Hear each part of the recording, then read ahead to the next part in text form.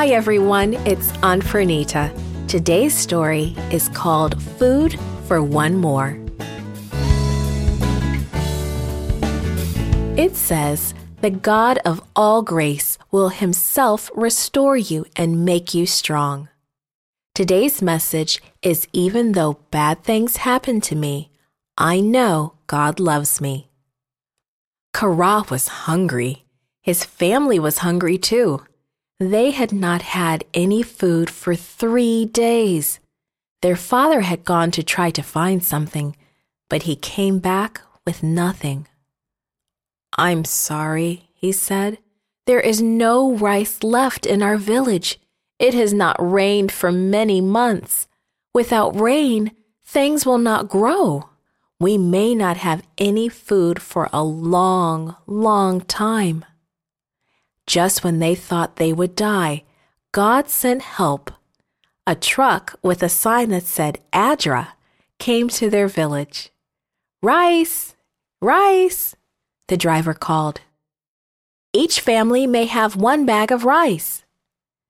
Soon each family in the village had enough rice to last for several days. More trucks came during the long months until the rain came. A long time ago, God took care of Elijah in a special way too. It hadn't rained in Israel in months. The fields were brown and dead. Bare trees stood like skeletons against the hot sky. The rivers and streams had dried up.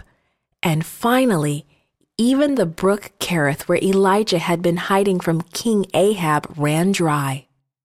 But God was still caring for Elijah. "Go to Zarephath," God said. "I have told a widow there to take care of you."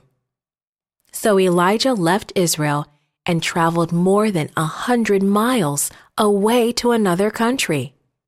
There at the gate to Zarephath, a widow was gathering sticks. "Would you please bring me a little water in a jar?" Elijah asked her. "And would you please bring me some bread too?" The woman had turned to go get the water, but she stopped when Elijah asked for bread. "I don't have any bread," she said. "All I have are a handful of flour and a little oil. I'm gathering firewood so I can bake some bread for my son and myself, and after we eat that, we will die." "Don't be afraid," said Elijah. "Go home and make me a small piece of bread. Then make something for yourself and your son. For God says the oil and the flour will not be used up until he sends rain on the land." This woman was not an Israelite, but she believed in God and placed her faith in him. She decided to trust God to take care of her needs. It happened just as Elijah said it would. He went home with her and she made some bread for him. After that day, whenever she went to bake bread, there was just enough flour and oil. The flour and oil never ran out. The miracle God worked to save Elijah also saved the lives of this woman and her son. Sometime later, this woman's son became sick and died. Her first thought was that God was punishing her. "What do you have against me?" she cried out in her sorrow. "Did you come to remind me of my sin and kill my son?"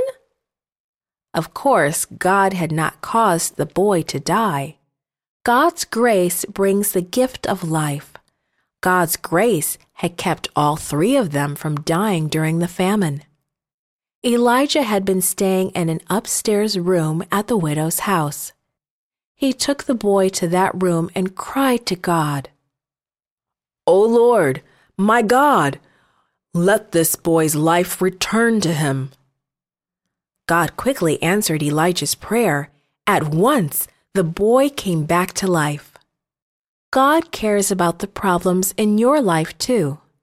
Even though bad things sometimes happen, God still loves you. He wants you to trust Him. He will take care of your needs just as He cared for Elijah and the widow of Zarephath. This podcast is read by Franita Buddy for Gracelink.net. Created and produced by Falvo Fowler. Post-produced by Faith Toe at Studio El Piso. The theme music is by Clayton Kinney.